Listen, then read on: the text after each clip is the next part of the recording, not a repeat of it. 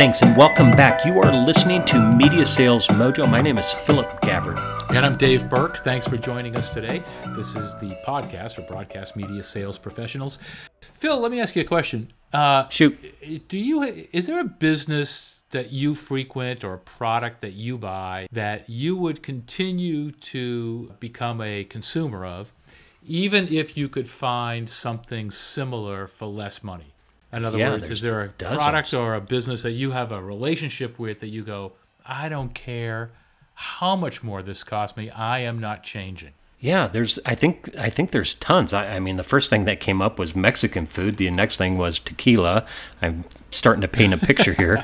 But yeah, I mean, right. I go to the same gas station. I don't know how much gas is at the other gas stations. I like it. I'm comfortable. I know there's things that, like, there's certain shoes that I love. I guess price doesn't, really come up because of my, I don't know, fascination or relationship with the experience.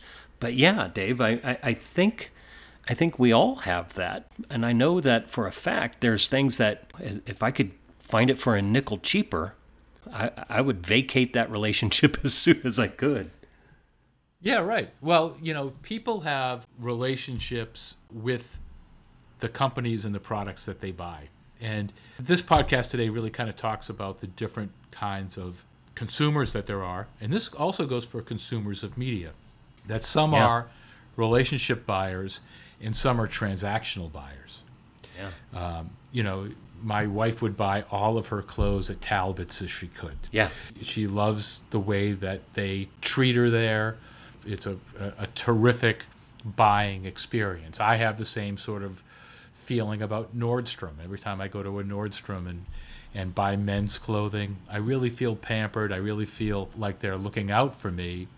So I have this relationship. Could I buy a suit or a pair of slacks or a pair of shoes for less money, comparable quality, significantly less money elsewhere? Sure, but I really enjoy the relationship I have with them. Yeah.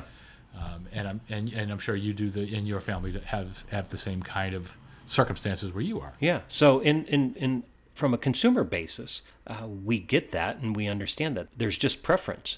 And in our media activities, I think one of the things that I'd like to discuss today, Dave, is that sometimes there's a misgiving from the account management teams that mistake transactional and relationship buys or don't make a distinction of the relationship. Let me explain.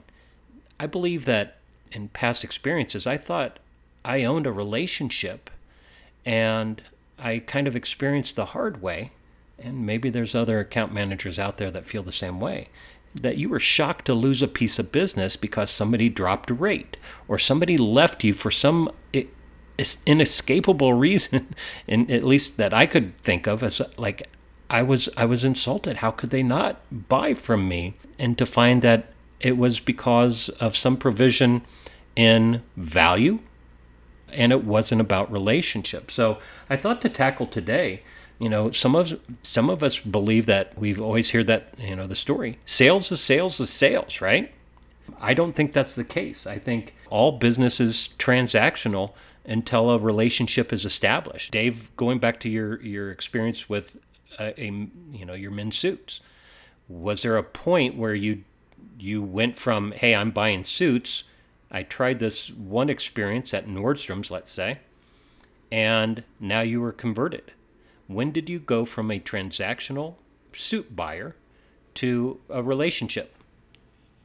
Well, that's a terrific question. And the answer is as soon as I experienced the relationship, because I didn't experience that before. And now you sit there and you go, wow, what a difference, right? The transactional consumer, and we all have, I think, parts of each of those characteristics in us, depending on what we're buying. This is why I contend insurance companies, for instance, advertise 12 months out of the year, right? Because it's been commoditized. If I can get the same kind of automobile coverage for less money, I'm changing my coverage. That's right. And people's insurance lapse every month, so you have to be there every month when the insurance lapses, because the other 11 months out of the year doesn't really matter. So that's a trend. To me, I think that can very often be a transactional relationship, if you want to call it that people have with that particular category versus something different. Until you have an experience that proves otherwise, that says, oh my gosh, there really is a difference beyond just price. There really is a difference. Here's something that is worth the extra money, and I think I want to hang with them versus changing for $1 less. And we find this in media. We find the same thing. You know what? I go back in time to, I worked in Evansville, Indiana, at a small configuration of stations. This would have been late 90s. And there was a book of business that we just couldn't get, and we just went through the roof trying to figure out why couldn't we not crack in. You know, we had all of the numbers, all of the assets, all of the make sense elements, and it was we struggled with it for a long time. And we've talked in past episodes about when things change and those type of conversations. Sometimes it comes down to fundamental relationships. When you were talking about your suit experience and when you were talking about your wife's experience, it all relates to people, and it might not be the product. And hopefully it reinforces the fact that everything is transactional until the human element shows up. And that does take a while. So I think that the service-minded account manager has to keep this in check, because it is important to disseminate from the buyer exactly where are we at in relationship. What is important? Mm-hmm. Is this something that you want to have a friend relationship with? Because there's certainly ways to expedite transactional selling. You know, here's your gasoline. Let me pump it in your car. It doesn't matter the cost. As soon as somebody sells it cheaper, I'll do it. But I might feel better at a Chevron or a Shell station. I'm not sure which, but there's going to be something other than the gas, right? It might be price, but there might be a convenience, or that the person was kind. I think it always goes back to a human element. If we're going to have misconceptions about the business of sales, you want to default to transactional, that people might want to leave you for a cheaper price, but you've got to press the gas on relationship as soon as you can. I think you need to unpack that in conversations with the buyer. Where are we going? What can I expect? Is this a monthly? Is this an annual? What's important to you in the buying configuration? What can I do to increase my relationship with you? Does this mean lunch, golf, movie tickets, elements of that sort?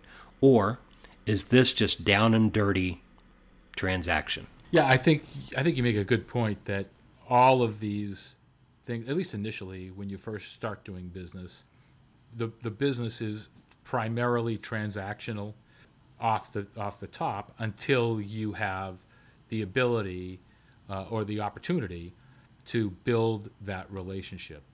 And so a couple of thoughts on that.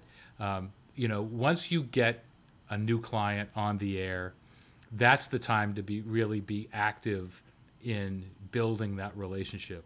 You want to create a relationship, a positive relationship, when things are going well, and things are hardly ever going well any better than when you first get them on the air. So you want to try to do some things initially to try to build that relationship, to move from transactional to a relationship that you can sort of take to the bank and go, if my competitor comes in at $5 a spot less, I'm not going to lose this person. So what can I do? One of the things that I used to do a couple of things that I used to do at our stations that I ran that were specifically to try to do this were, number one, a letter from me as the general manager to every new client that started on the air. It was a personal letter thanking them for making the decision to advertise with us. Number two, after about a week, we sent a plant to the client, a green plant. Like a real plant, okay. A real plant from our traffic department. And, that's a great idea. We had the card signed by the traffic manager and the continuity person with a note that basically said, we hope your business grows as healthy as this plant is. If you have any problems, I love it. with your schedule, please call me directly. Here's my direct line. Sign the traffic manager, the continuity manager. So I want the client to know it's not just a relationship with the account executive, it's a relationship with all of these people at the station. So you've got the account executive, you certainly have production, because usually production had to get involved in creating an ad for the client. So you have a production manager. Now you've got the sales manager, you've got the general manager, you've got the traffic director.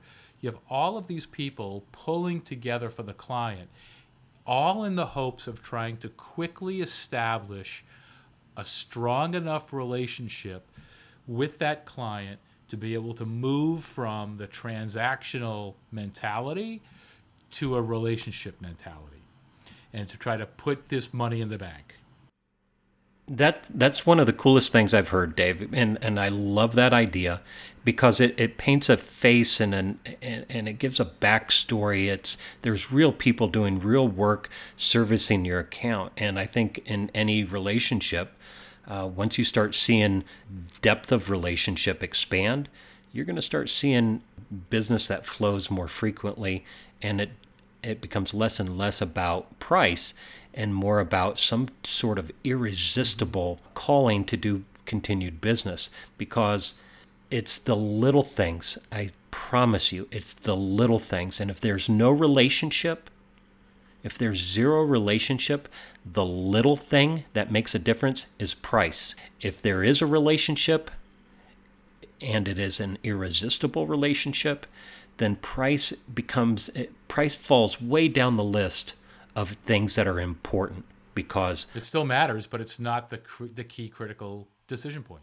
absolutely right. So there's all sorts of things. So there's depth of contact and relationship, but there's also what the product does. So if you think about transactional business, I might take an approach where I am trying to establish a quality rate. I might be arguing for percentage of business. I might be asking for lion share.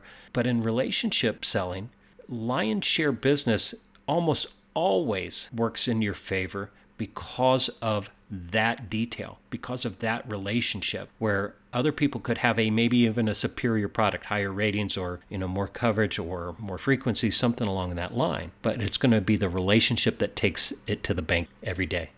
Well, and you have to continue to work on it. You can't just say, "Oh, I have a great relationship with Phil at the agency. We're good." No, because your competitors are coming in and trying to do the same thing. If they're good competitors, they're trying to bump you out and have them get first card position in the mind of the client. One of the other things I would make a mention of here too, Phil, that because it speaks right to your point about sort of evaluating your relationship with the client at all times. Like you said earlier, so one of our annual strategies is to meet with our key clients in the last quarter, or actually a little bit before the last quarter, and do an analysis for them of how the year has gone, and a preview of the following year, so that you could put together an annual package of what they need in order to move forward. One of the things, one of those things where you just kind of say, "Hey, how are we doing? How are we performing?" It's a check-in. That's exactly right. And we forget sometimes to ask, how are we doing? To actually have senior management speak to the senior management of the client and say, what's your evaluation of us vis-a-vis everybody else you're doing business with? Where do we sort of fall in there? How are we doing? Sometimes we're afraid to ask, but what we want to do is we want to sit down and go, where can we be better in order to, strengthen our relationship? And that's a question that takes some courage to ask, I think, and but yet is very important that people ask that. Yeah, Dave, it's a brilliant question, and just to reiterate, no more assumptions, please. No more assumptions that this business that you've got locked down tight. While you are thinking that you have this business buttoned up, every other competitor is going in and asking for the same amount of business, or making that next step to try to earn more business. And if you have the arrogance, or you feel like you're too busy to ask simple, relating questions. How are we doing? Don't assume that you're doing great. How could we do better? These are all great experiences to go through, and every manager, and you don't have to wait for your manager to do it either. A responsible sales manager, a responsible account manager can ask the same questions. Open up. Dave, how am I doing for you? I want to ask because I don't want to assume. That's an easy thing. That's a very, open, heartfelt question. I don't want to assume anything with our relationship. How are we doing? Seriously, how is there an area we can do better?